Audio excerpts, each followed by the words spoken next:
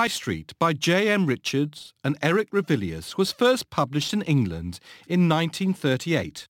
It showcased 24 colour lithographs by the illustrator Eric Revilius, with text by the architectural historian J.M. Richards. The title page is beautiful, with a wood engraving, and both the front and back covers have two other lithographs, with the front cover showing a butcher's shop.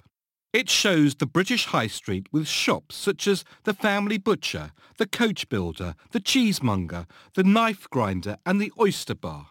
Sadly, only 2,000 copies of the book were ever printed, and then the lithographic plates were destroyed by the London Blitz. It is extremely collectible, and copies change hands at a very high price. Retail contribution fact file. High Street captures a bygone era in retail, just before the face of the UK High Street began to change inexorably. In the 1930s, retail brands such as Marks & Spencer's, Boots and Woolworths began to expand their national presence, taking up positions in the High Street and replacing the small, individual shopkeepers depicted in this book. Revilius created his lithographs in 1936 and 1937, drawing straight onto stone in the studios of the Kirwin Press.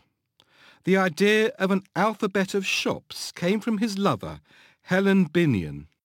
Initially, he didn't have a publisher but continued working on it anyway, subsidised by Kirwin Press. Noel Carrington, the brother of the Bloomsbury artist Dora Carrington, published it. He was interested in lithographed publishing. The Revilius images invoke nostalgia. They signal an end of a shopping era.